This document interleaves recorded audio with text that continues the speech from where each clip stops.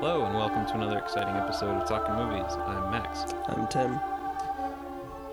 And this is John Carter. Yep. We just finished it.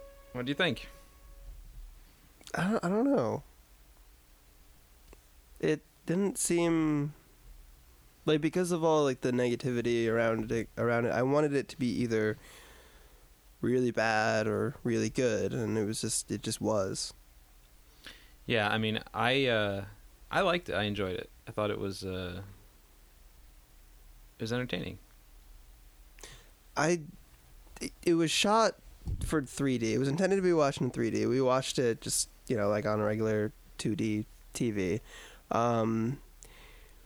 But it still felt very, like the depth of it was amazing, I thought. Like, I'm sure obviously it would be enhanced if we were actually watching it in 3D, but like, right. I almost feel like to an extent we didn't even need that. Like, the visuals were amazing. No, yeah, I mean, it looks really, really good. Yeah,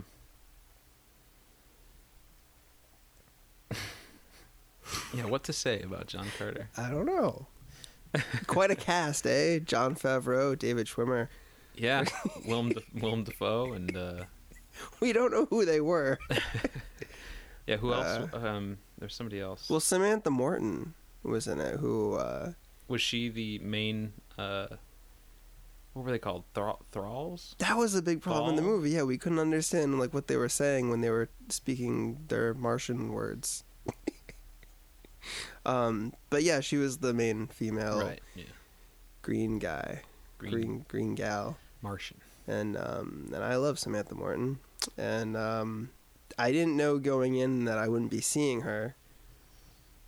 But it's still cool to hear her, I guess. Yeah, I mean, I thought that the motion capture performances of those characters were really good. They looked really, really well done. I mean, they were everything looked really good. Yep, it looked really, really good. It's funny when it started. The very first scene that in the movie is this almost like it's like a battle between two ships, but the way that it is almost like a pirate kind of thing where they're like, get alongside the other ship, and they're like, fire, and they fire the cannons, and they have like the big wheel that they're steering with and stuff. And I was like, oh boy, it's just like Cutthroat Island, we're back. I was a little wary about that. Yeah, but luckily and thankfully it didn't really go like that. It certainly is no Cutthroat Island. No, definitely not. That in and of itself is should be praise enough for anything.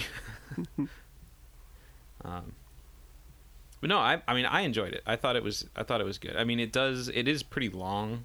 It is over 2 hours, right? Yeah. I mean not much over 2 hours, like 2 hours and like 12 minutes or something like that. And but I mean it is like epic in scope and stuff. Mm-hmm. And it does a good job of like moving the pace along really well. Moving the plot along. There's not a lot of downtime. No, there isn't. There's a couple times like in the middle that seemed to drag, but it never really felt like, oh, come on, get to the next scene. Let's keep it moving, And I liked how it wasn't just an action spectacle, Mm-hmm. It wasn't just like a lot of mindless stuff. Did you ever see Cowboys and Aliens? No. I saw it in the drive-in. The movie reminded me a lot of that, actually, because, well, I mean, this movie basically starts as a Western, and then they discover, like, the ancient alien relics, and then John Carter's transported to Mars, obviously. But I think this was much more entertaining than Cowboys and Aliens. They should put that on the box. Which, oddly enough, you mentioned that Jon Favreau was once attached to direct John Carter. He directed Cowboys and Aliens. Which was another bomb, I believe. Yeah, Wasn't I it? remember reading it on that list of the top.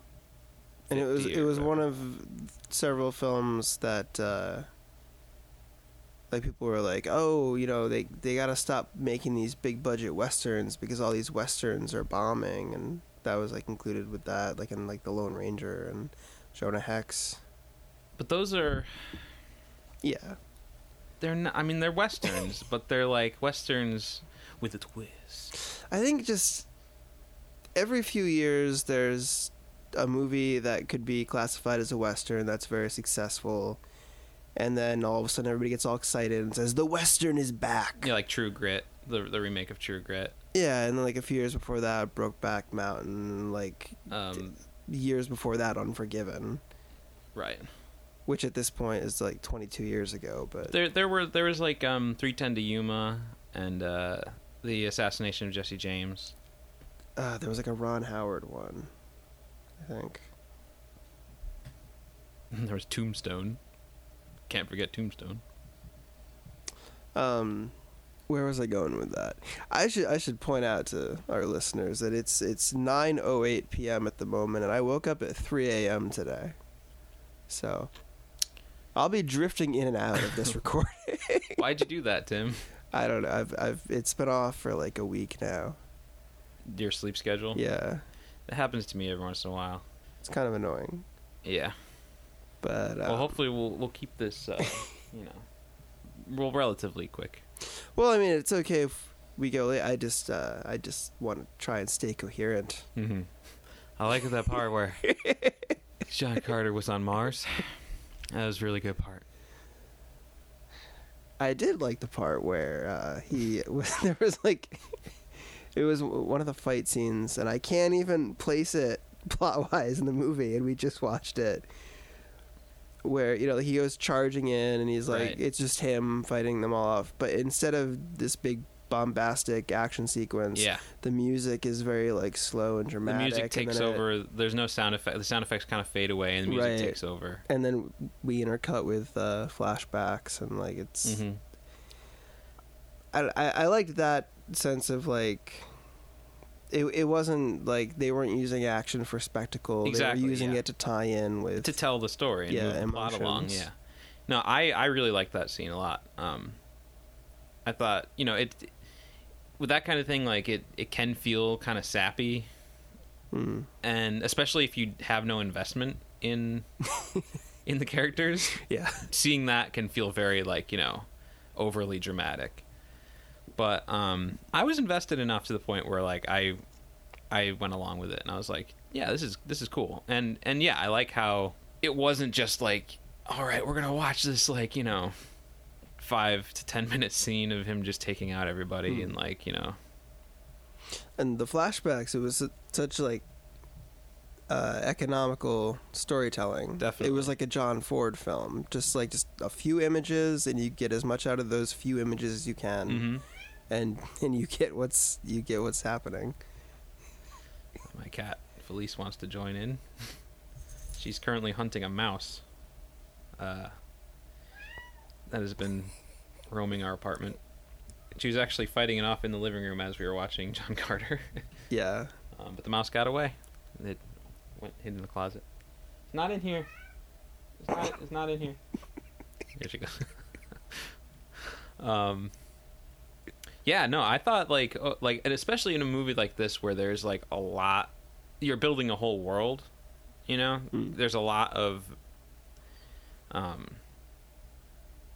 backstory to tell, just in part of like and a lot of pseudoscience to explain, and introducing so many different kinds of characters and understanding the relationship between like there are essentially kind of 3 tribes at war here, or 3 factions on the planet, but they explain it all pretty well, where there aren't just like these long sort of dialogue heavy scenes where it's like just telling you what everything is. Like they do a good job of introducing the world like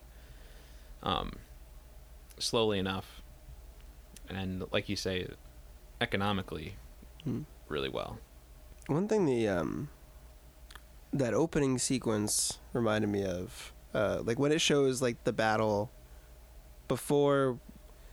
I mean, like, there's like a prologue sort of, and then it goes to like Edgar Rice Burroughs going to like John Carter's grave and stuff like that, Right. and then it gets into the actual story when he starts reading the diary. But like the prologue like there seems to be, and I don't watch that many recent films, but like based on the ones I've been watching recently, it almost seems like maybe it's like a new trend where it reminds me of like these cartoon shows from like the 70s and 80s where they would have like an action scene at the beginning, Mm-hmm. like from the middle of the story, and then like then they'd have like the main titles of the show or whatever, and then it would go into the story, and then the action scene would be like in the story again later. I don't know if you know what I'm talking about. Yeah, Like, I think I understand what you're saying. because like the other day I went to see what is it? I saw American Hustle, which starts off with a scene that they return to like an hour later, and I also saw 12 Years a Slave, which starts off like in the middle of the story, and then the story starts over, and then you get to that scene like an hour later. And I don't know. Well, John Carter, the beginning was interesting because you essentially have 3 different entry points that they bring you on. There's the first sort of introduction to, we introduce Mars first, Right. and there's this event that happens. I guess it's before everything else that happens, where Right. the enemy general gets the the fancy schmancy blue light arm thing, and then we jump forward in time to when John Carter dies, and quote unquote dies. I like that you do the air quotes when I know, I have to remind myself that you can't see me. And then we flash back from that point to when he goes to Mars. And I wondered, I wonder what if it could have been done better, like what a better way to maybe introduce everything, because I didn't really like the early opening scene on Mars. It didn't get me like excited about the movie. I mean, maybe it was the cutthroat I was sensing, until visions of Cutthroat Island.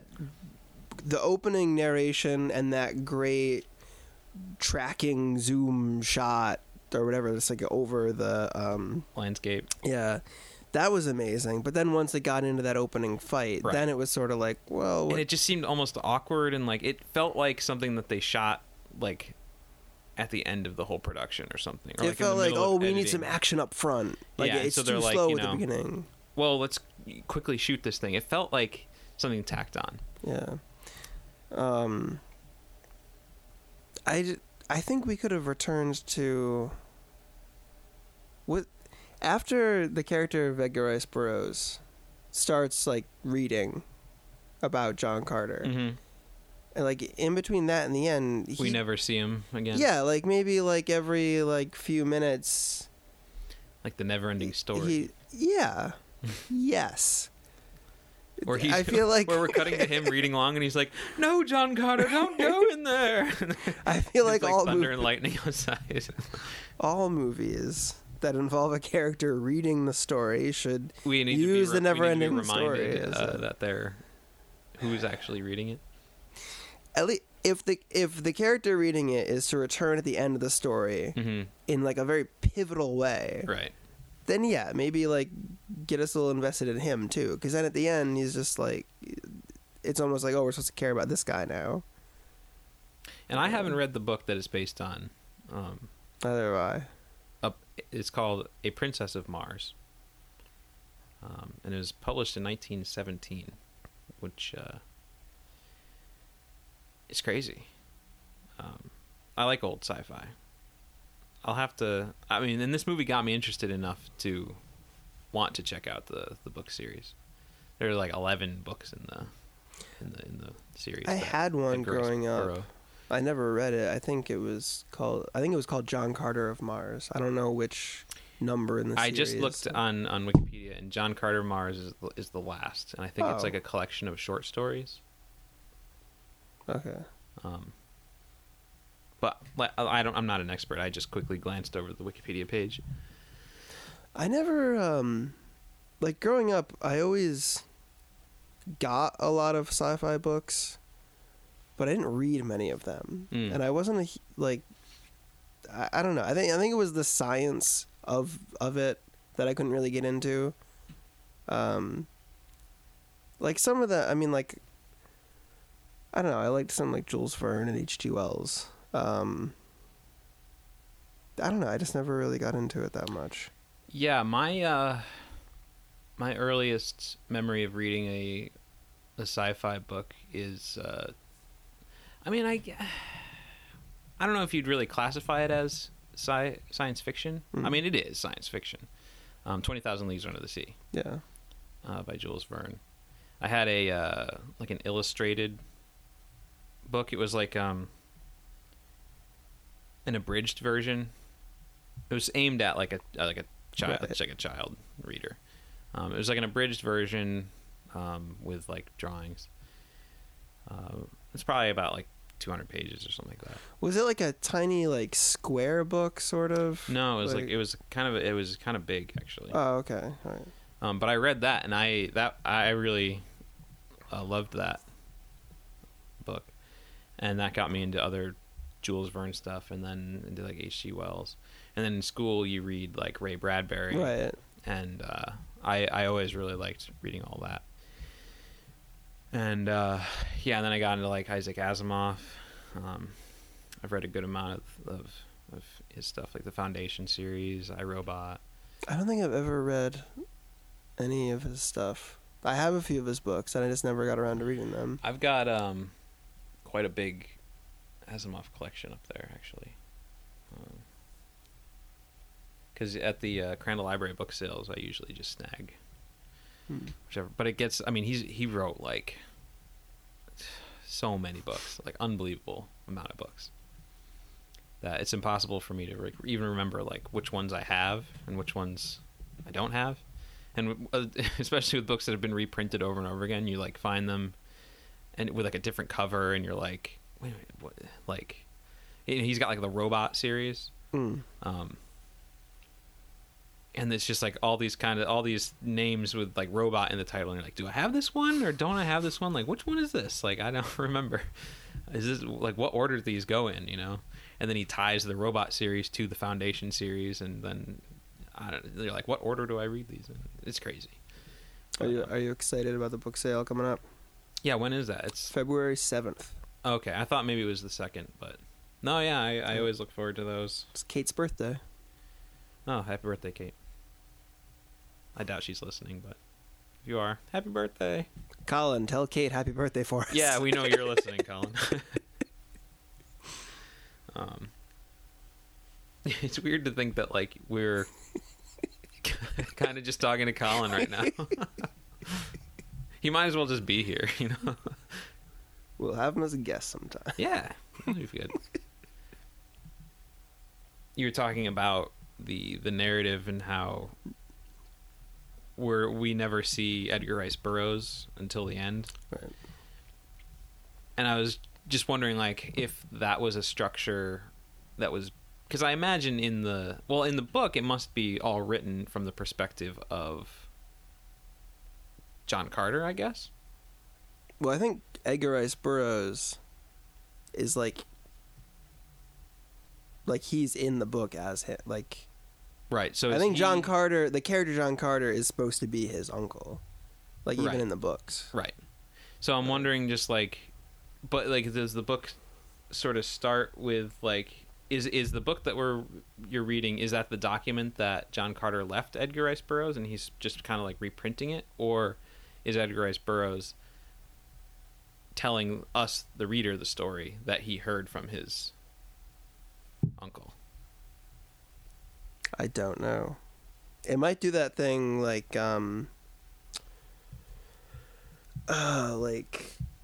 like Lost Horizon or Heart of Darkness or what's the Gulliver's Travels, where it's like somebody like there's an introduction where it's saying like, oh, like this story was told to me, or like I got Right. this manuscript, and Yeah. and like that's Edgar Rice Burroughs, and then it just goes into like from John Carter's perspective. But I mean, like we could easily just look this up right now instead of just being like, oh, it could be this. I don't know. Well, let's just speculate. It was more fun. I mean, it's And it's such- 2014. We don't need to speculate. That book was written nearly 100 years ago. In 5 years, it'll be 100. Or no, it was 1917. So in 3 years, it'll be 100 years old. That is crazy. It'll be the 100th anniversary of the Russian Revolution. Well, the Soviet Revolution, I should say. It's just wild to think that, like, if Edgar Rice Burroughs could see the movie John Carter, like, if you somehow brought it back in time and, like, showed it to him, He would have crapped his pants. he would have been like, my book is real. You know, how, like, what? I mean, that was still in the time when people were like, you know, when films or movies were still kind of a novelty. Well, by 1917, not by 19. you know, I mean, that was already... that you've had like 15 years at least to. You already had, like, Victor Sjostrom and D.W. Griffith and... People weren't Chardonnay. still cowering in the theaters as a train was Yeah. coming towards them. That's true. But still, you show them John Carter. Yeah, no, that would blow anything away from 1917. I mean, that would but- just people wouldn't even. I mean, that they haven't seen a color film first of all, or a film with sound even. I mean, not sound on... They'd been experimenting in both those things. But I mean, general audiences right. hadn't seen that kind of thing.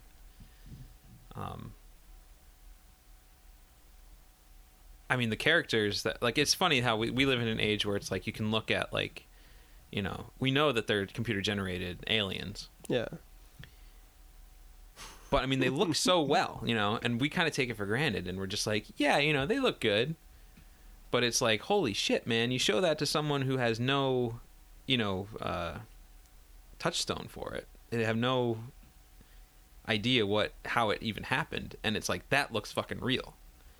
It's like that. Those aliens are totally real, and we're just in an age where it's like, yeah, the CG sucked, you know. Yeah, Looked and like terrible.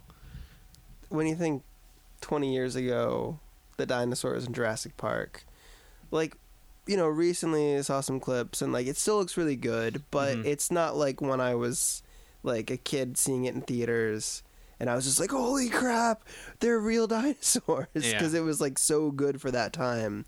So you imagine like if you were to show that to somebody like 60 years earlier, like it just... Yeah, I mean, yeah, you showed Jurassic Park to people who back then, like in 1917, like people didn't even have like a clear understanding of what a dinosaur was, even. Yeah. Because when Fantasia came out in 1941, there's that whole animated dinosaur segment, and it starts with like an explanation on screen, like, you know, 65 million years ago there were these things called dinosaurs and they roamed the earth, and like we know this because of, you know, fossils and stuff. Here's what they might have looked like. And that was the first time that a lot of people actually saw like a representation of what a dinosaur might have looked like. Well, King Kong. Oh, the that's true. dinosaur, That's and true. The Lost World. Yeah, that is true. I forgot about those. But I heard Gertie that. the dinosaur. I heard that from somewhere. I guess maybe it was just full of shit. Maybe they were more scientifically accurate. I don't know. Because I mean, the ones in the Lost World and King Kong that Willis O'Brien built, I'm sure he tried to make them like accurate, but he was mostly building them to like match up to things and like. But I mean, as we've found in even recent time, even since Jurassic Park, we've come to know that like some of those dinosaurs didn't even exist the way that they appear on screen in Jurassic Park. Like Velociraptors, they're like, well, you know, they probably had feathers. And like Didn't know about that. Brontosaurus isn't even a real dinosaur. What? Yeah, Brontosaurus? What? Brontosaurus never. That's like one of the big. Yeah, that's one of the big ones. Dinosaurs. It doesn't. Yeah, they found out that like the bones that they had been piecing together to make brontosauruses are actually from like 2 or maybe 3. I'm not exactly sure, but like it's a hodgepodge of different dinosaurs that they had thought were of one species. The Brachiosaurus is, I believe, an actual dinosaur, which is basically like a brontosaurus. That's like when you find out Pluto is not a planet. That's just wow. Well, it's different because Pluto, I mean, that's just a bunch of people saying like, well, we're discovering all these other things that are kind of like Pluto, but they're not really planets. Pluto actually fits more in with those than they do with like the other planets. So we should reclassify Pluto as being one of these other things. These, I forget what they're called, like microplanets, just like other celestial bodies that are kind of like too small to be a planet. They basically just reclassified what it means to be a planet. With the Brontosaurus, it's like they just had a pile of bones and they put it together like, a jigsaw puzzle, and then realized that like they were looking at the wrong box. And like, oh shit, like these puzzle pieces aren't even supposed to go to this puzzle. Like, you gotta separate them. But yeah, we're talking about dinosaurs now. But yeah, I mean, I think it is funny thinking about like showing modern day movies to an older audience, and it makes you wonder, like, in 100 years, what films look like, or what they will look like in 100 years. Like, if we saw it, would our heads explode? Would our faces melt off? Like in Indiana Jones? Yes, probably. The Ark of the Covenant. That's actually what was in the Ark. They're just like films from the future. It was Avatar. It was John Carter. Take that, Nazi swine. They open it up and there's that CG dog creature that's just like, ha, ha, ha, ha.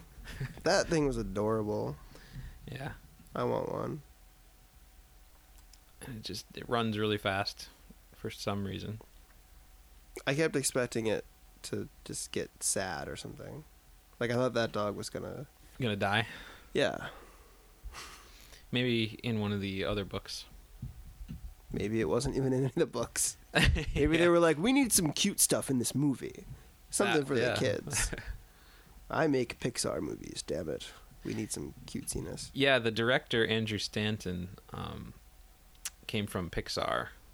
He wrote and directed a number of those films. And this was actually his first live-action movie. And there are certain things in this that, like, I can see some of that Pixar kind of influence coming through in the storytelling. Like that battle scene we were talking about with the flashback. Like, that feels like something that, I don't know, it's smart storytelling in the way that Pixar is usually really good at telling. And some of the humor, which it had some humorous bits, more so towards the beginning. Like, I was really on board with the movie through that whole opening sort of like Western segment. Bryan Cranston. I was really digging. Yeah, Bryan Cranston had a fun role. I was really digging all that. Yeah. And even like on Mars, when he's like trying to like, get used to the gravity on Mars and realize that he's like really light. And all the dealings with this like, Martian tribe. I thought was like, I was really digging it. I think about the time when like the princess and John Carter actually like meet and start going on their sort of like quest. That's when things started to like feel a little draggy. But it's not like the actress, I don't know what her name is, who played the princess. Like, I thought she was really good. And I enjoyed like even her introduction scene back in the city of Helium, which is funny. It reminds me of and this movie actually. I wonder how much the book series had an influence on Jerry Siegel and Joe Shuster, the two creators of Superman. How much this book series had an influence on them. Oh yeah, because because when Superman is on Earth, he has superpowers because of the difference gravity, because of the difference in gravity, and then- in gravity, and that, you know, him being able to leap tall buildings in a single bound. Originally, Superman didn't fly; he was just appeared super strong and super fast, and was able to jump really high because Krypton was heavier, or he was heavier on Krypton because it had a stronger gravitational pull than Earth. And there's the fact that, like, there's this city called Helium in John Carter, and the planet Krypton is also one of the elements on the periodic table. So they must have been. It must have been an influence, yeah. But I liked that. And that was one thing that I really liked about the movie, is how John Carter basically becomes Superman, but like that old school Superman. And I realized, like, man, I'd love to see a Superman movie that, like, takes place in, like, 1939, and basically do a Superman movie that's like old school Golden Age Superman, just in the way that he, like, you know, looked and the way his powers worked and everything, and just, like, I don't know, kind of try to create the feeling of the time. It could be really cool.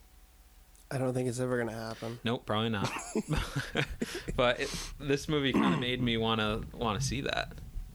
Imagine if back in, like, 1940, they were like, oh, there's this new popular character, you know, called Superman. Like, if they had, like, the technology that we have today to make a movie, like Man of Steel, for instance, but there's, like, this new character, and they're like, oh, we're gonna adapt it for a movie. I don't know where I'm going with this sort of fantastic idea, like, this wild idea. If they had the technology back then, that might be interesting. But, like, as far as what they did do, right? Because they did make movie serials. I didn't see the original Superman with Kirk Allen, but I did see the Batman serials, right? And they are which are horrible. Well, it's like not horrible, but it's like. They do almost no justice to the characters. It reminds me of, well, it's like, and like the Dick Tracy movies in the 40s. It's like you have this really, like, you have so many options of things to do with these characters that are provided for you by, like, the creators. Like, you don't really have to be very creative with the movie. You just take what's already there and, like, make a story. And they just don't. They just throw them into, like, gangster things and, like, Japanese spy ring things, and you can tell that the budget, I also haven't seen the Superman stuff, but I've seen some of the Batman ones. Yeah, and you can tell that the budget is, like, dirt cheap, like really small, even by, like, 30 standards or whatever, or 40s, because, like, the Batman costume just looks terrible, and, like, Robin just has, like, you know, like, the worst looking mask, and it's just, like, it's awful. Yeah. But I remember I watched a documentary about Bob Kane, the creator of Batman, and he had seen the Superman serials, and apparently those were more popular and they were probably better. And he was excited to see what they were going to... And then they were like, oh, we're going to do Batman next. And he was, like, really excited. And then when he saw the Batman ones, he was like, oh, that's... It's not like the Superman ones. So apparently the Superman ones are better. What I don't get about that also is, like... all right, the Superman TV show with George Reeves in the 50s. Have you watched it? Only, like, a couple... Like, I've seen, like, one episode, I think, maybe. It's such a waste of everything. Yeah. Like, I liked it when I was a kid. I don't know if I would like it now. But, like, looking back, it's like he didn't really do anything super. Yeah. Or, like, he did, but there were no super villains. There were just villains. There were just, he's going to get some bad guys. There were no, like... Well... None of the villains had superpowers. There wasn't anything... Part of the... that kind of is part of the time, though. The George Reeves... series that was done in the 50s. Yeah. Was that, like, early 50s, you know, or, like... Yeah. I'm not sure when it ended, but it was in the early 50s. Superman had probably been around for... They had probably had, like, the first, like, 12 to 15 years worth of Superman stories to sort of like pull from. I mean, back then, like, that's basically what the comics like mostly dealt with, were like Superman breaking up a gang, or, you know, doing everyday kind of stuff, not really fighting like giant robots, or, you know, there were a lot of stories even in the comics that didn't really like go to many fanciful places. And when you have the budget that they probably had, they were like, well, you know, what are we gonna do? But you look at the Fleischer cartoons, and those are awesome. Yeah. Those are gorgeous. Yeah, the shadows. Even today, like, they just look fantastic. Last I knew, there was a series of them on Netflix. I watched those not too long ago. I think they're also mostly in the public domains. They're probably even on YouTube. Yeah, I actually have I think I've got a DVD of a bunch of them. Yeah, those are really cool. It makes me wonder, like, as far as I know, this was the first adaptation of the John Carter the Martian series. I don't know if it was ever adapted before. But like I said, like, it's nearly 100 years old. Like, you would think that, like, at some point, somewhere in that time, it would have been adapted. Because even just watching this movie, I mean, I enjoyed it. And I think, like, most of my enjoyment came from, I mean, it is a good story. Like, it's in a cool world, and with some good characters. It's a classic tale, you know? The guy saving the princess, uniting a kingdom, sort of, you know, out of his element in a different land and all that stuff. It seems like the kind of thing that would have been adapted like sometime in like the 70s, you know, like after Star Wars had like hit big. Especially like these are stories from the same guy who wrote the Tarzan stories, and Tarzan was made a fucking ton of movies, huge, like, yeah, so like adapted so many times. I'm looking on Wikipedia just to see like his appearances in other media, and it says that there was a 2009 movie, Princess of Mars. A 2009 movie?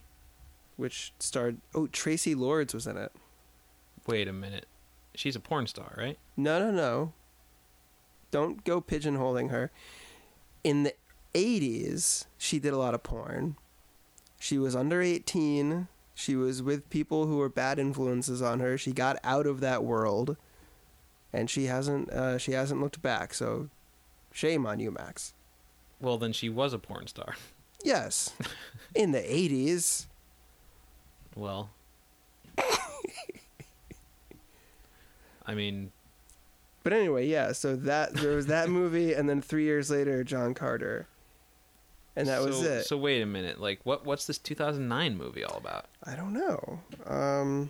It was a direct-to-DVD science fiction film made by The Asylum. Do you know The Asylum? Are they like a bargain bin movie manufacturer? Production company? They're the ones, I believe they're the ones who make the movies that like have the similar titles to, the Mockbusters. Right, okay. They try to cash in on like big films that are coming out, just see if people like get confused. Yeah, so like, oh, they're making, Marvel is making Thor. They're like, well, we're making a movie called Thor. So they make a movie called like The Hammer of Thor. And since, Thor is like a public domain character, they did you can do that. They did Snakes on a Train. They did AVH, Alien versus Hunter, as opposed to AVP, Predator. Alien versus Predator. Transmorphers, around the time Transformers. And these aren't like, but they're not like comedy spoofs. 30,000 Leagues Under the Sea. Oh, brother. Yeah, no, they're not comedy spoofs. They're just like really cheap knockoff movies that their only hope is just like put them in DVD stores, and hopefully like parents, when they're like, oh, I think my son really likes that Thor in the theater. Yeah. They're like, oh, here's a Thor movie on DVD. I think he'll love this. And then the kid watches it and has a very sad birthday. They did War of the Worlds 2. They did The Day the Earth Stopped. Not The Day the Earth Stood Still. The Day the Earth Stopped. Did they do Titanic 2? I'm not sure if that was them. Did you watch that with us when we watched it? No. Oh, man. I don't see it on the If you're looking for a weird here. time, watch Titanic 2. They did do, around the time of High School Musical, they did Sunday School Musical. Sunday. Oh. That's awful. Isn't Sunday School already kind of like a musical? Oh, they did I Am Omega around the time that I Am Legend came out. Because I Am Legend is based on Omega Man. Wow. So they're just completely shameless. Which is actually, like, I like that almost. I like that they're shameless in that way. Like, I don't really want to watch any of those movies, but, like, I like that, like, someone's out there making money doing that. Yeah. Like the old, like, carnival huckster type ideal. I don't know. But anyway, that list I was looking at of, like, other times it's been in... Well, there's really just the two films, Princess of Mars, which came out when they finished...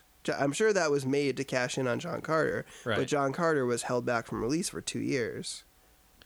So that might be what happened there. So the movie was made, and it was, like, pretty much done, and it was shelved for 2 years.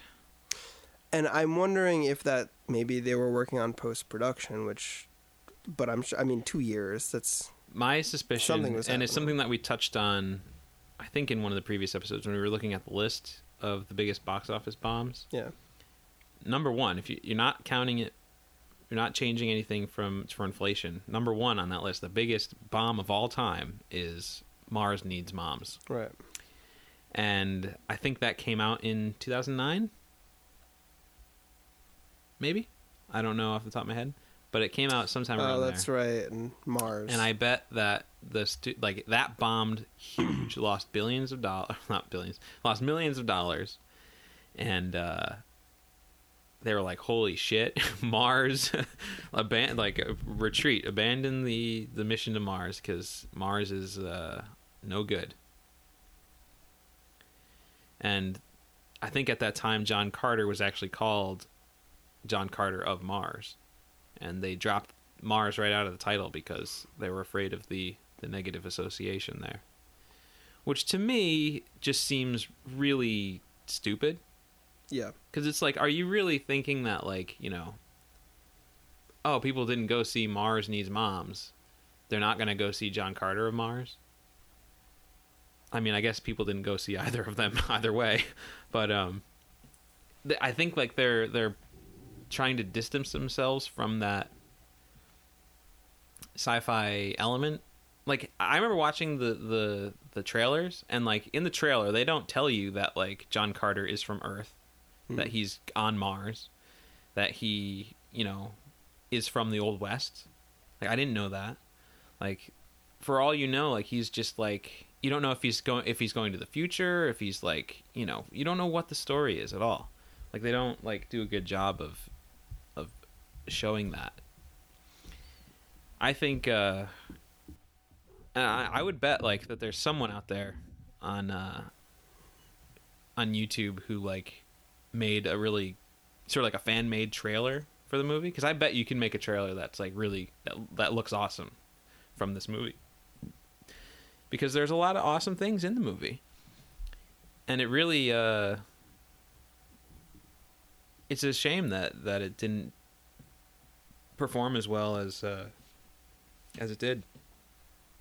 I mean, and after watching the movie, I understand more why Disney spent the millions of dollars that they did on promoting it, because apparently that was, like, part of why the movie failed so hard or bombed, was because outside of just the budget, they spent millions of extra dollars to promote it, because they realized that it didn't have the awareness that it needed.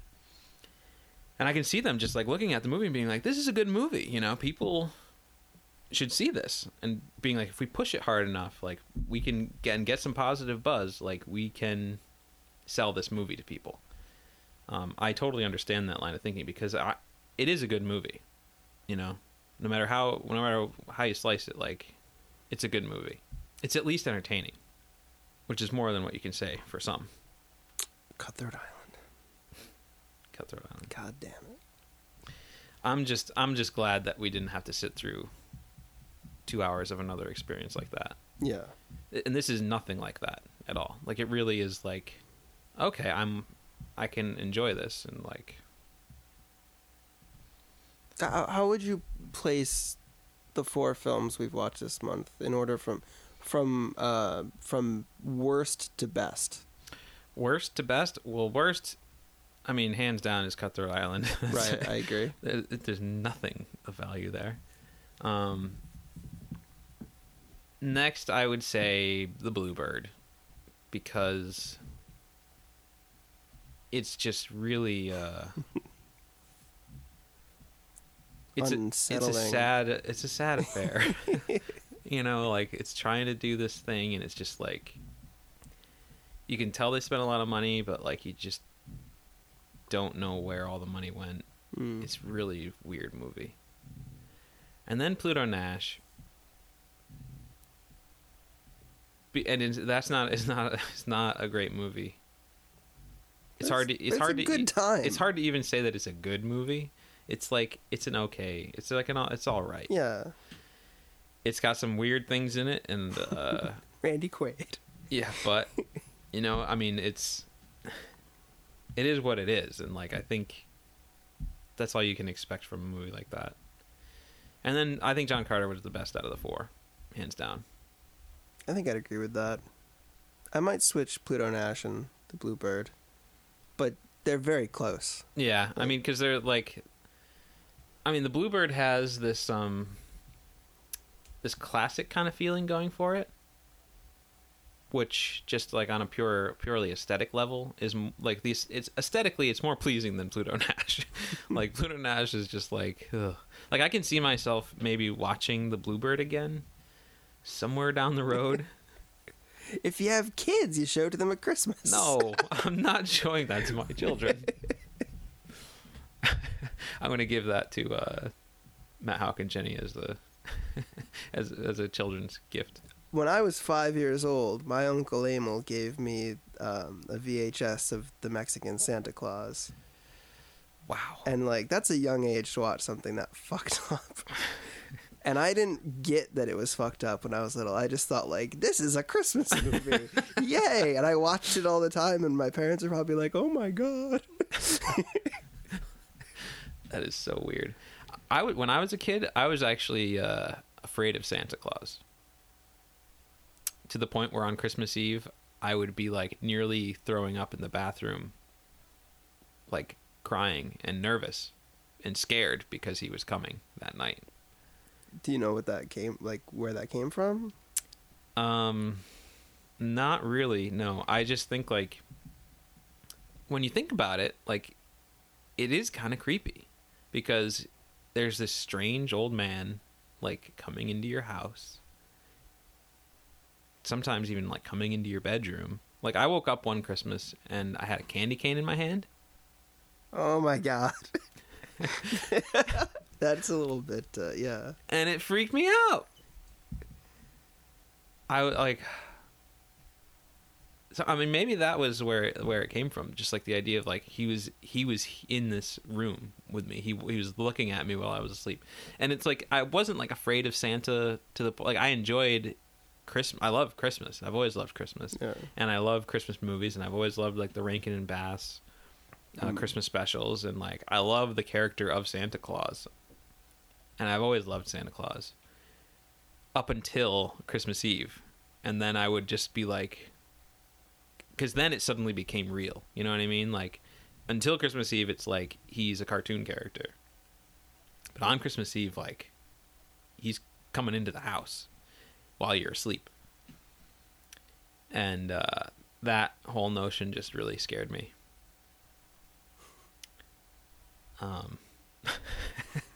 So I think watching Mexican Santa Claus, like having that image of Santa in my mind at that young of an age, like could have put me over the edge. Yeah, I could imagine. Like you watch that movie on Christmas Eve and you're like, all right, Santa's on his way. And you're like, no, I don't want that creepy old bastard. He's going to make me his slave. All right, children, into the robot reindeer sleigh. Let's go to the moon and where you live forevermore with the other children of the world singing me songs. Like Mary Had a Little Lamb. Because you're from America, and that's your theme song. Now put on this cowboy hat.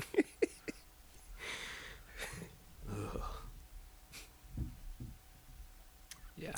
You know, according to the president of Hollywood.com,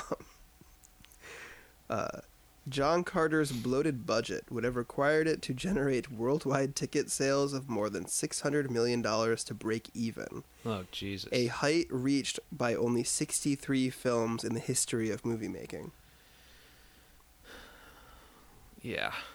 I understand there was no segue whatsoever between Santa and that, but I wanted to throw that in at some point, because that's just a ridiculous goal to set for... Yeah, I mean, that right, that is just poor management. It's not the movie's fault by any means, and I would never blame like the filmmakers for that kind of outrageous expectation. You know, you can never bank on that, on a movie being like as huge as it's going to be. It's a real crapshoot of like what's going to stick with people, what is going to be popular, and like, you know, one year Avatar makes $1 billion, the next year John Carter is like, you know, down and out. And Avatar, according to James Cameron, was heavily influenced by the John Carter novels. Well, you can definitely tell. I Yeah. mean, it's... There was a list on the Wikipedia thing of like things that had been inspired by it. It included Superman and Dune and Star Wars and Buck Rogers and Flash Gordon and the whole shebang. Yeah, I mean, I guess it like just off the top of my head, it is like the earliest, like 1917, the earliest story that I know of like, you know, here's this guy and he's suddenly thrown into, you know, a whole different sci-fi world with crazy creatures, and he's got to fight his way, save, you know, the princess, and, you know, unite the world and rescue a kingdom and all that kind of stuff. And bringing it into that science fiction world. I'm sure in like fantasy, you know, that had existed. One missed opportunity that really pisses me off is Bob Clampett of Looney Tunes fame. He wanted to do a feature-length animated film in the 30s based on the John Carter stories. How fucking amazing would that have been? Well, that's what I was going to say when I brought up like the Fleischer cartoons and was talking about like Superman and how just like wondering why this movie had never been like adapted before.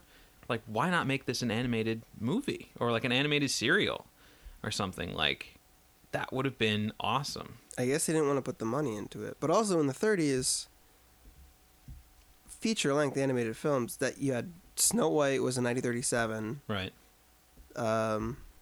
The Fleischer brothers did Gulliver's Travels, and that came out in 1939, but they actually started it before Snow White because animation took a long time back then. Right. So, like, you just had those two movies by the end of the 30s. I'm not sure when in the 30s Bob Clampett was proposing this at Warner Brothers. But like, well, why not do it as a serial then? You know? I don't know. Would have been great. Man, I was in Walmart earlier today. I bought a Blu-ray player. But what I was going to say is I saw a DVD with the Looney Tunes, and it made me want to watch some Looney Tunes. 'Cause I haven't watched it in a long time, but man, I love Looney Tunes. I tend to only watch them now if when I get a DVD from Warner Brothers and like as a special feature. Sometimes there's like right, they have like on there. Yeah. I got a Ronald Reagan box set, and some of those have some. I haven't watched any of the special features yet, but there's some cartoons on there I'm looking forward to. Love me some Ronald Reagan. Yeah, I like I just said, I bought a Blu-ray player today. Had never had much of a desire to get a Blu-ray player.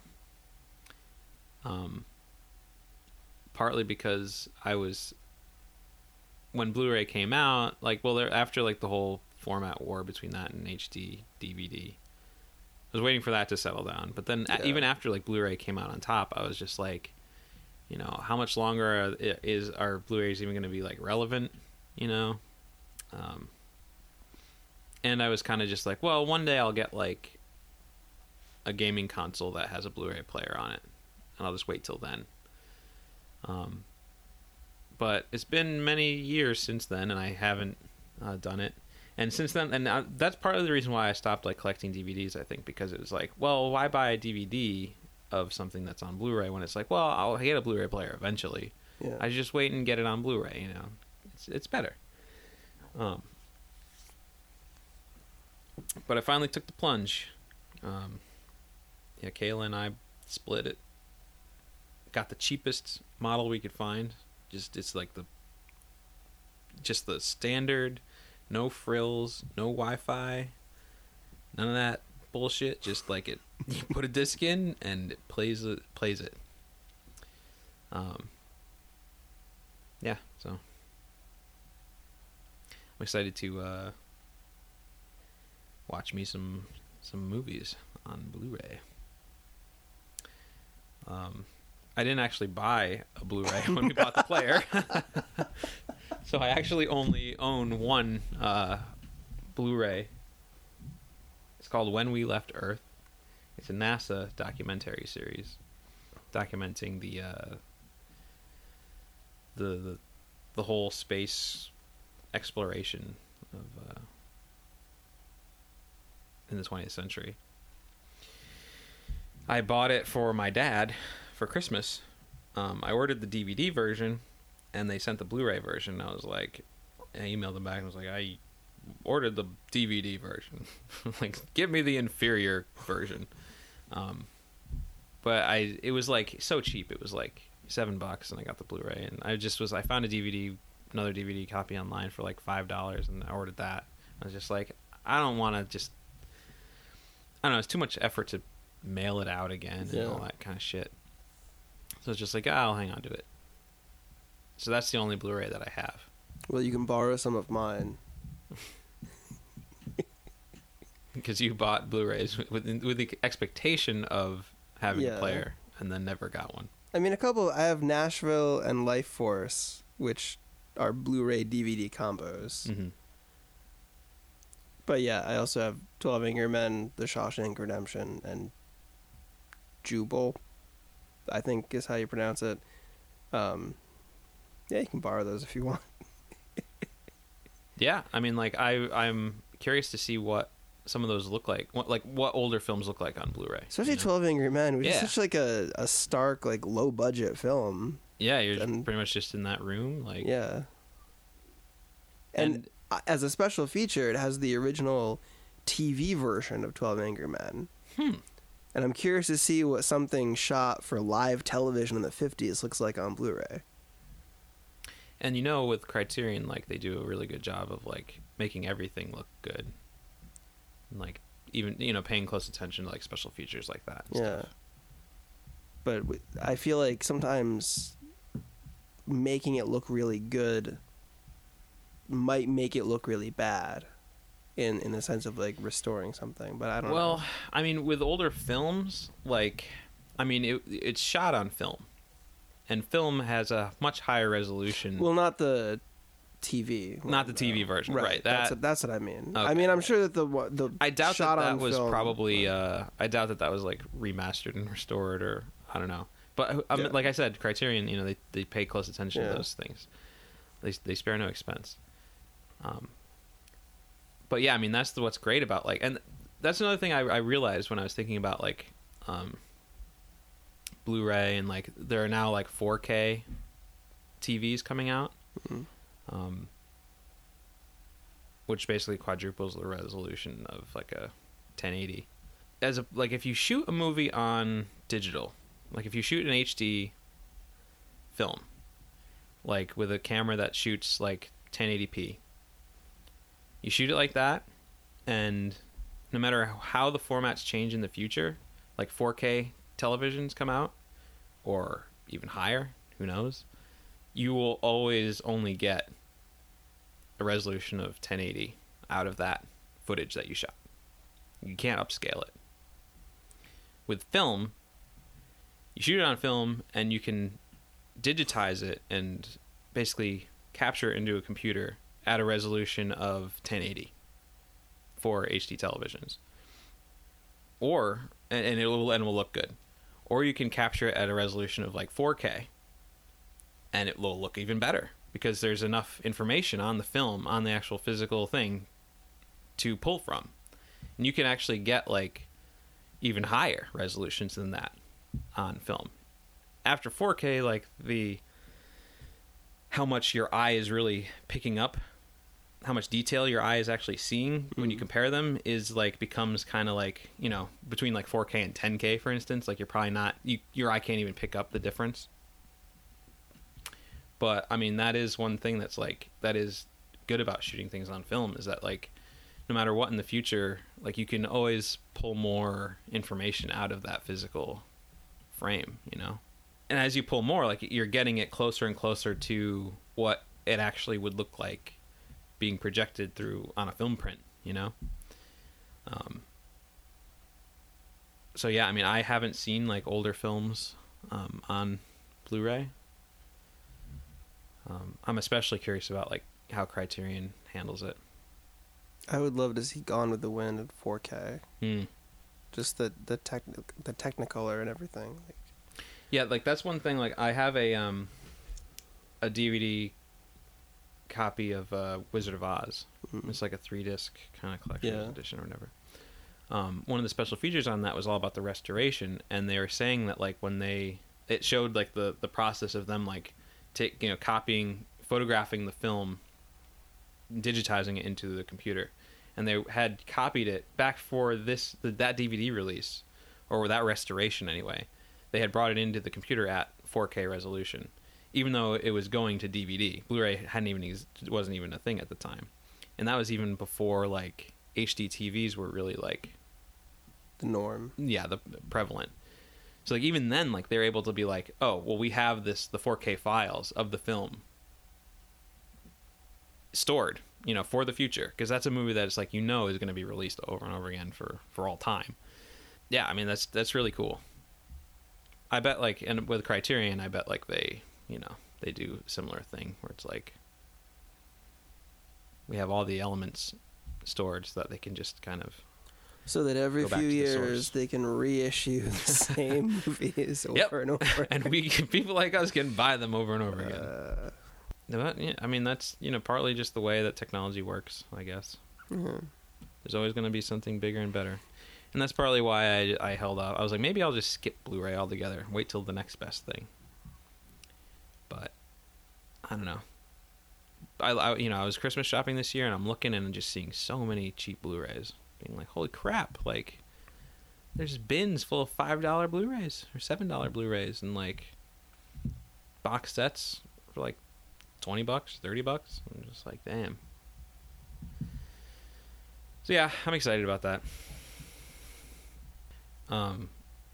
John Carter. What about John Carter? He's on Mars. John Carter Must Die. Wait a minute. Is that a movie? No, it's John Tucker Must Die. John Tucker. Right, okay. The movie mashup we've all been waiting for. John Carter goes to Mars and starts dating 3 different girls in his high school. John Carter goes to Martian high school. Like, we're sorry, you can't be king of Mars unless you have a high school diploma. You must go to our Martian high school. Yeah, so Oscar time is it's upon us. And you said something. There was a development with the best song nominations. Yeah, Tim had suggested that maybe in the next month, as we talk about the Oscar-nominated films for Best Picture, maybe one of these episodes we'll discuss the nominations for Best Song. It's a category that I rarely know anything about until the night of the Oscars. Right, and usually they perform it on stage or do something. Or they don't anymore, but they used to. And it used to be nice. It used to be like a nice part of the thing, but now they're like, oh, we gotta speed it up. And it's like, why? Cut the other crap. There's a lot of crap. Yeah. I think it should the ceremony should focus more on like the nominated stuff instead of like all this extra kind of bullshit. Yeah, like there was I think it might have been last year where the people who were producing the Oscars that year were the people who had produced Chicago, and they were doing like a tribute to musicals. Right. But they just did like Chicago and like Dreamgirls and Moulin Rouge. and it was like none of this needs to be happening right now. Seriously. Like if you're going to do tribute to musicals, maybe do like all of them. Don't just do like the past like decade or whatever, or well, not even the past this century. You know, like go from like the beginning on or Berkeley something. Yeah. Go, But it just seemed so like clearly they were just promoting themselves because it was like stuff that they had worked on, and which ties into what I'm about to say actually. All right. So Tim suggested we take a look at the 5 songs nominated for Best Song. Yeah. As of yesterday, I think, the Academy announced that one of those nominations has been rescinded. The song was called "Alone Yet Not Alone," from the film called "Alone Yet Not Alone." Oh, I only had heard of that movie because of that nomination. Right. Do you know anything about the movie? I watched the trailer on YouTube and I was horrified. And you were like, "This movie got nominated for an what Oscar?" What is this? This didn't even seem like a real movie. It seemed like just bargain bin trash. Yeah. Essentially, like you see the poster on Wikipedia and you're just like, "Is this horribly photoshopped? Like what the fuck?" Like it looks like. But I didn't hear the song, and for all I know, the song was amazing. So I'll spare you the expense. It's not. It's basically like a overly sappy, sentimental, like Christian prayer song. Well, that's what the movie looked like. Yes. So, yeah. Yes. I assumed that would be the subject matter, but I thought like musically, maybe the song would. No, it's really cheesy and lame.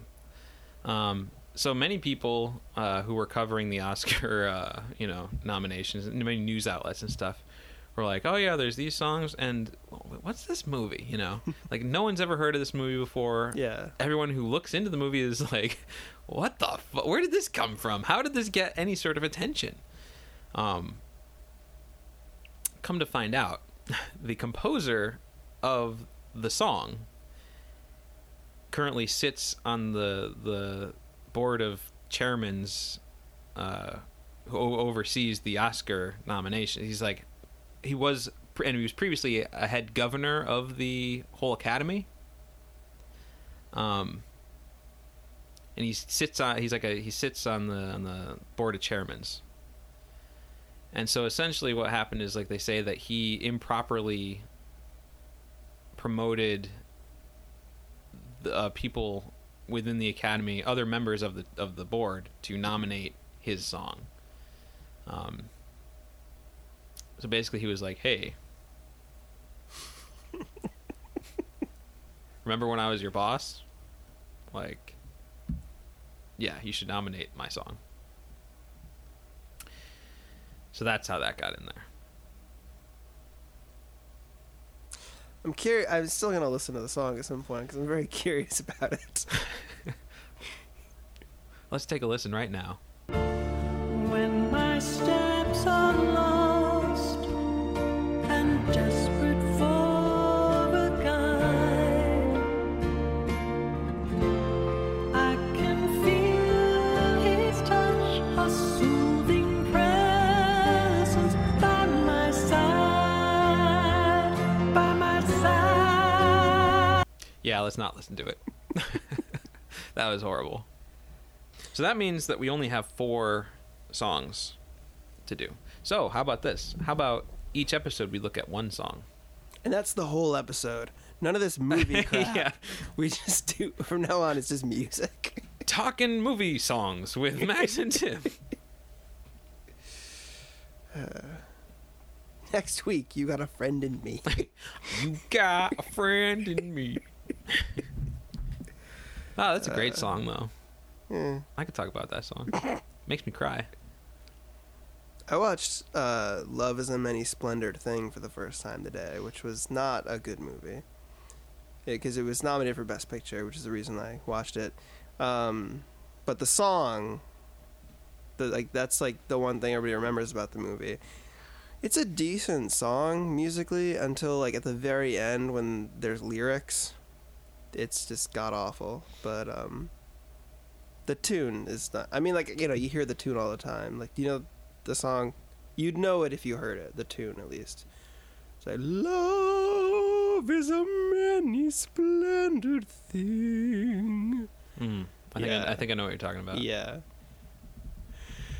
But yeah, anyway, sorry. Just talking about famous songs that reminded me of that movie earlier.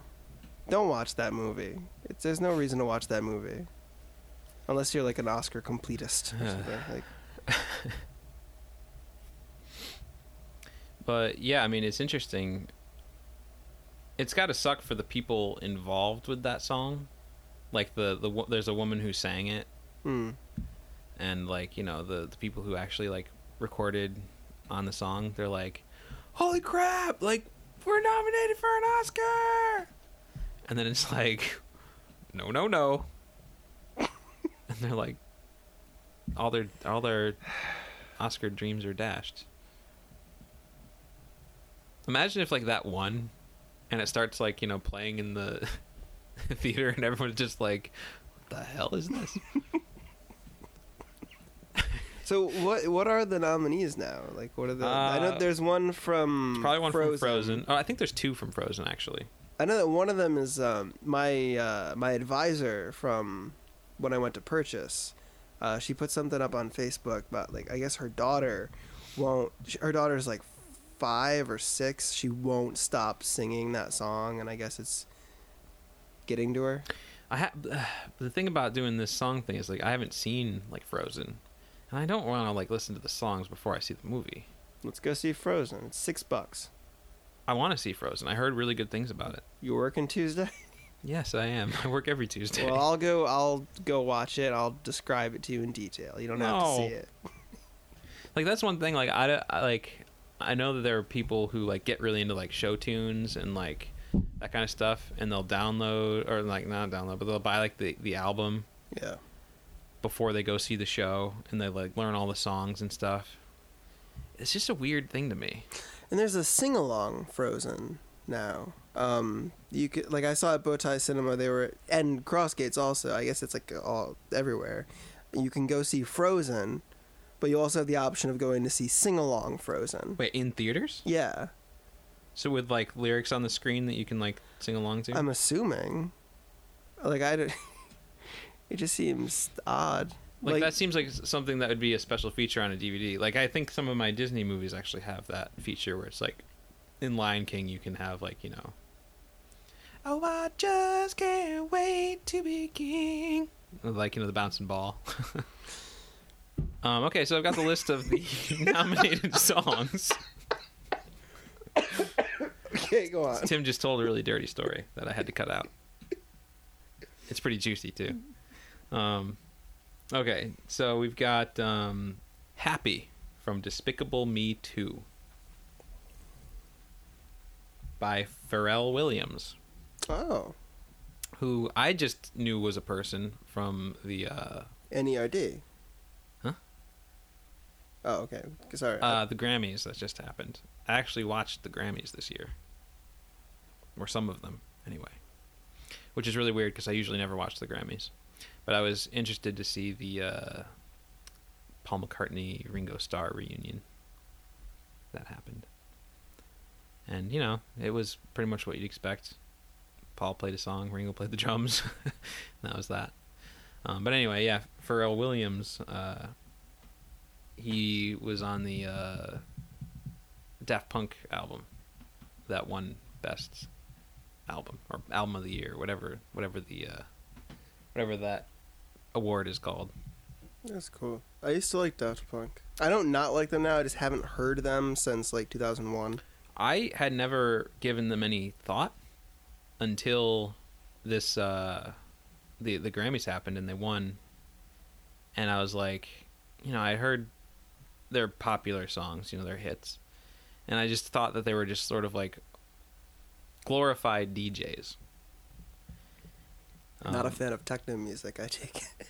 I mean, I'm not a fan of like the whole kind of like house music kind of thing. Like it's like that sort of thing is fine like while you're dancing, but like I do like more of their like songs. Not like while you're just like hanging out, like stuff like One More Time and Digital Love. See, I don't know any of that stuff, but what really got me curious about it was at the Grammys, Daft Punk won, and they went up and like they were listing the credits on the album, and I saw like Panda Bear from Animal Collective and Paul Williams, the composer, who wrote a lot of the songs with the Muppets, like Rainbow Connection, and pretty much all of the. He wrote all the songs for a Muppet Movie, and like Muppet Takes Manhattan, and Emmett Otter's Jug Band Christmas. And he was Virgil in Battle for the Planet of the Apes. Really? Yep. I didn't know that. That's a series I want to get on Blu-ray. I'm looking at the set online. Okay. I thought you meant like that one movie. I'm like, it's like of the whole series, like that's the least like. No, there's a box set that I want to get. Okay. Because I got this trash can and I was like, ooh, Planet of the Apes. I want to watch some Planet of the Apes.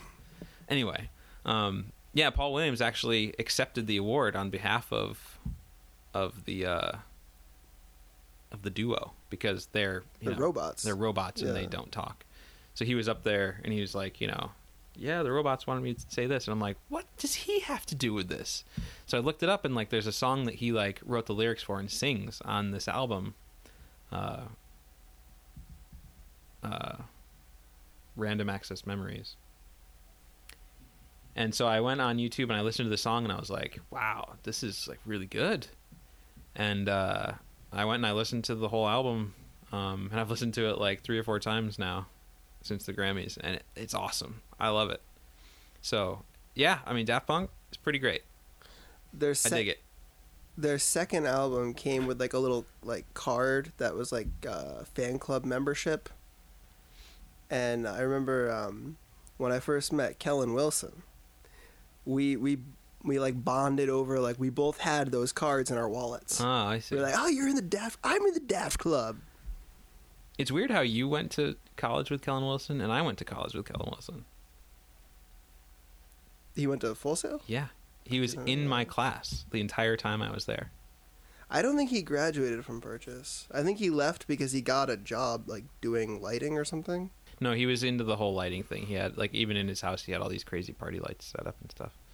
But yeah, it was so random. Like Chris and I went there and like this is in Florida, like, and we're out of a class of 100 students, and we're meeting everyone for the first time, and Kellen's there, and it's just like, what are you doing here? And it's like, I'm going in the program like this month, and like we're in the program this month.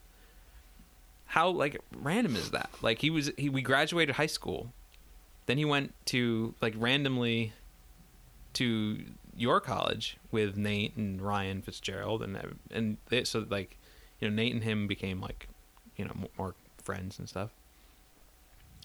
And then randomly, like, he's in our class. It's just like, I don't know. It's really weird. Anyway. Oh, yeah, there are other nominees, aren't there? Yes. Let It Go from Frozen. The Moon Song from Her by Karen O and Spike Jonze. Ordinary Love from Mandela. Long Walk to Freedom. Which has music by U2. And then Alone Yet Not Alone was rescinded, so we're not going to pay that any mind. So yeah, I haven't seen any of these movies. What? The Mandela movie, like, disappeared quickly. I think. I Like, saw- as it came out, I like saw it on DVD. already.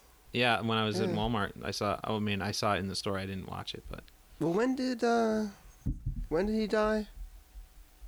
It was I think a couple weeks ago or a few months ago. Or... I think you played Putnam Den that night, or the day after. Like within 24 hours of him dying, you played a show at Putnam Den. Oh, Because that, like, I found out that night. People were telling me about it, and I was like, oh, I thought he already died.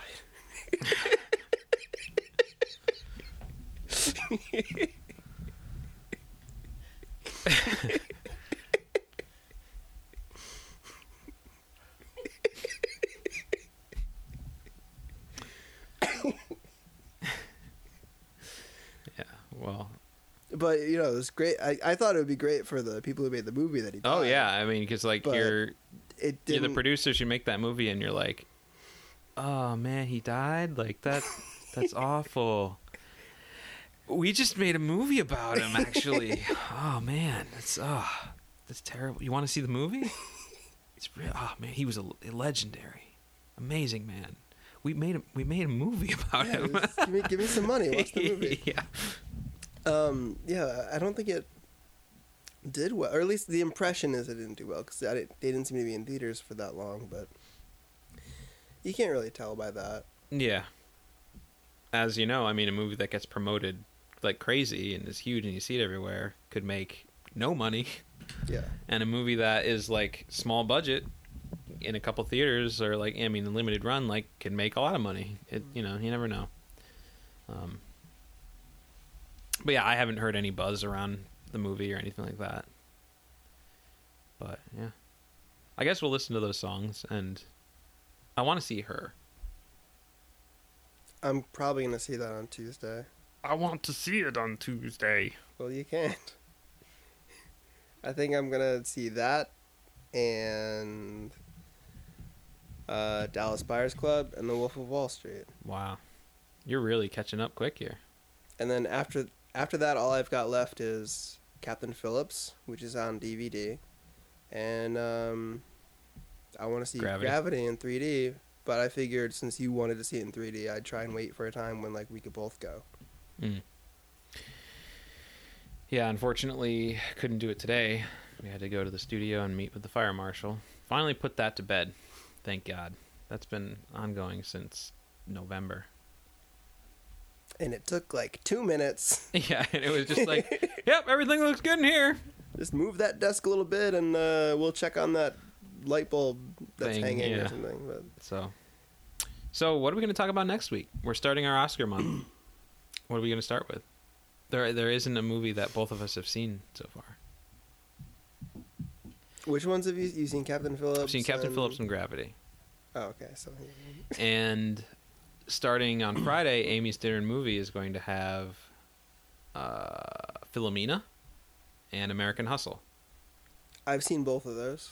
So I'll get the chance to watch at least one of those over the weekend, probably. So yeah, one of those we'll do. All right. That sounds good. Or we could, if you get a chance to see both of them, Or we'll we just talk about right, both of them. because I mean, we got- want to maybe try, if we want to hit all of the nominees. There are 9 of them. Yeah, we can double them up. 2 movies and a song each week.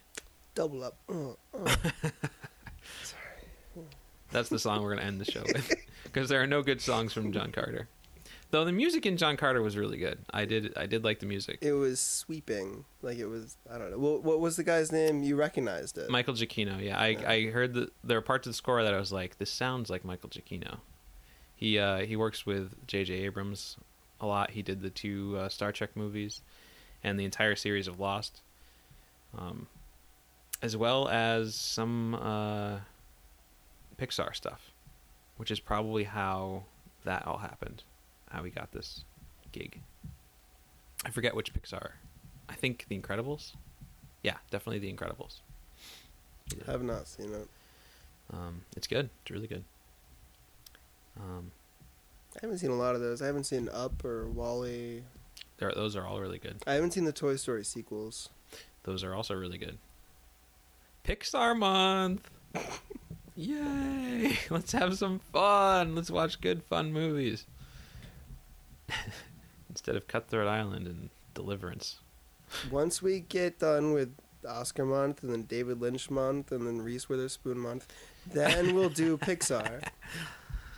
What 4 movies would you want to watch in Reese Witherspoon month? I'm not a fan of her now because of the whole incident with the whole, like, don't you know who I am? And until that day, I really liked her. And it pissed me off that she's just one of those people. What 4 essential Reese Witherspoon movies would you say? Oh, man, well... If you had to pick, I understand, there's a lot of really great ones to choose from. I mean, it makes sense to start at the beginning with Man in the Moon, but I don't think it's that great of a movie, so no. That was her first movie? I don't know if it was her first movie, but it was, that's the one people, like, knew her from, because she was, like, 12 or something in that. Wait a minute. Man in the Moon, not Man on the Moon. Okay. Not the Jim Carrey, Andy Kaufman movie. Okay, yes, that's what I was thinking. I'm like, she was 12 in that? I don't know, Freeway, Election, How Do You Know, Legally Blonde. There's 4 right there. Those are good. I haven't seen any of them. Maybe that's why I don't take Reese Witherspoon seriously. I mean, we really don't need to do I was kind of joking when I said Reese Witherspoon. But I mean, if we ever well, did... it's a reality now. No. All right. No, Well, I've no, committed to it. Yeah, I haven't seen Walk the Line. I suppose that's what she got her little statue for. She won an Oscar? Didn't she? Oh my goodness. I'm trying to think if there was anything else I wanted to mention. Oh yeah, this is really random. We mentioned Man on the Moon. Yeah. And I realized when I was organizing my DVDs a few weeks ago, Milos Forman, the director of that, Right. I just realized that, like, Jack Nicholson, Danny DeVito, and Jim Carrey were all Batman villains. The Joker, the Penguin, and the Riddler. Yeah. And he directed One Flew Over the Cuckoo's Nest, which has Jack Nicholson and Danny DeVito. So you've got the Joker and the Penguin there. And then Man on the Moon, which has the Penguin and the Riddler. That's what I wanted to say. Oh, was there any... And I was like, did he ever work with, like, Tommy Lee Jones? Or Arnold Schwarzenegger? Now I'm just trying to think of, like, all the Batman villains and Milos Forman films. There's nobody in Amadeus, is there? I don't know. It'd be don't weird think to so. see, like, Go through and say, oh my god, every single movie has one villain. yeah, it would just be weird because I mean I don't know. It's just weird thinking that, like, there are 2 actors in One Flew Over the Cuckoo's Nest who went on to be Batman villains. It's strange. Just a strange connection. Anyway, so next week I'll try to watch American Hustle and Philomena, and we'll talk about both of those. We should talk about some recent film-related events. Like Right now or next week? probably next week at this point, because I feel like it might get into a whole thing. Yeah. I wanted to bring it up last week, and I just forgot. Oh, crap. What were they? The Tarantino thing? Yes, the Tarantino thing and the shooting in Florida. What was the shooting in Florida? Somebody was texting during a movie, Oh. so they got shot, and now everybody's pissed at the shooter. I But mean, the guy was texting during a movie.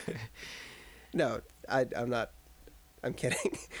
We've all been there, right? Where you wish you had your handgun.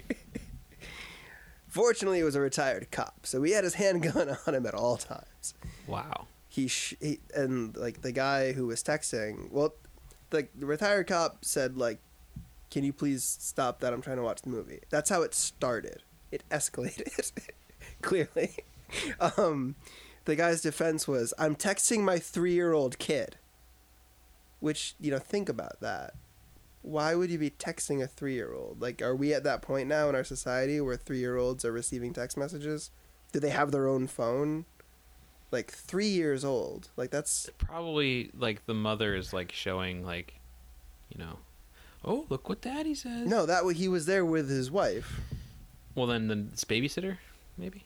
Why? They're in a movie. What could they possibly have been texting the kid? We love you. The phone should have been off or Well, in that's- airplane mode. I mean, that's definitely correct. Yeah. But I'm not saying he should have gotten shot. I'm just saying he shouldn't have been texting. did he die? Yes. He was killed. His Oh, wife, man. when the guy pulled the gun out and went to shoot him, his wife, like, wrapped her arms around her husband, like, to shield him from the bullet, and the bullet went through her hand and into him. This is an awful story, Tim. Yeah, it is. And you know what? This guy got killed, and people are still going to be texting during movies. Like, what? Like, that's what I don't understand about people who are like, oh, well, capital punishment. You know, if we execute murderers, it will deter other people from committing murder. No, Yeah. because people are still gonna text in the fucking movie theater, no matter how many of them get shot. And This people- is not the and- first time this And has people happened. are still going to fucking kill people for no reason. Yeah, well, that's one thing. You know, you go kill people, maybe you've got some, like, issues and there's a history to that, and you have a reason to kill them. There's no reason to text during a movie. My God. We take films very seriously here on Talking Movies. Thank you for joining us. I've also had it with all those old people clearing their throats. What the hell? No, I mean, like, I see, like, as a projectionist at Amy's, I do see some weird stuff sometimes. Like, people taking pictures of themselves, like, in the movie theater. Like, the movie starts, and then they're like, you know, oh, okay, gather on, and they have, like, the flash on, and it's like, ching, they're like, we're watching the movie. Or, like, they'll take pictures of, like, their kids, like, watching the movie. And it's just like, there are other people there. Like, you're flashing a camera flash in the theater. Like, stop it. That's one of several reasons why I don't go to Regal at Aviation Mall anymore. Because, like, I never saw anybody taking pictures. But the last few times I went there, it seemed like everybody was pretty just open about the fact that they were going to use their phone at some point. They might answer a call, they might text, but, like, there was a lot of just general conversation happening. And, like, I don't know what it is about, like, that theater. But That is really weird. I mean, I understand more, like, the mindset going into Amy's, because it is, like, it's the mix between, like, oh, you're used to being at a restaurant, Right. sitting down at a table, eating your meal, talking, like, you know, being social with each other. But at the same time, you're like, oh, I'm watching a movie, like, which familiarity, you know, takes yeah. precedent, I guess. And so sometimes people, like, act more like they're in a restaurant than they are in a movie theater. And it can be weird sometimes, like, you're watching a movie and, like, somebody comes up to you and says, like, do you want a refill on your drink? And, like, your impulse is to be like, I'm watching a movie, Yeah, stop talking like, to me. And leave then me you're alone. like, oh, wait, yeah, that's your job. Oh, thank you, yes, please. Yeah. Like, No, it is a weird clashing between worlds where you're like, you know, you don't exactly know what to do at the moment. especially if something dramatic is going on when you're Mhm. offered a refill. Like, someone's just died, and then, like, you want some more soda? Like someone was just shot in the movie theater for texting. Something that dramatic. Anyway, on that note, thank you for joining us for another exciting episode of Talking Movies. I'm Max, I'm Tim. and we'll see you next time.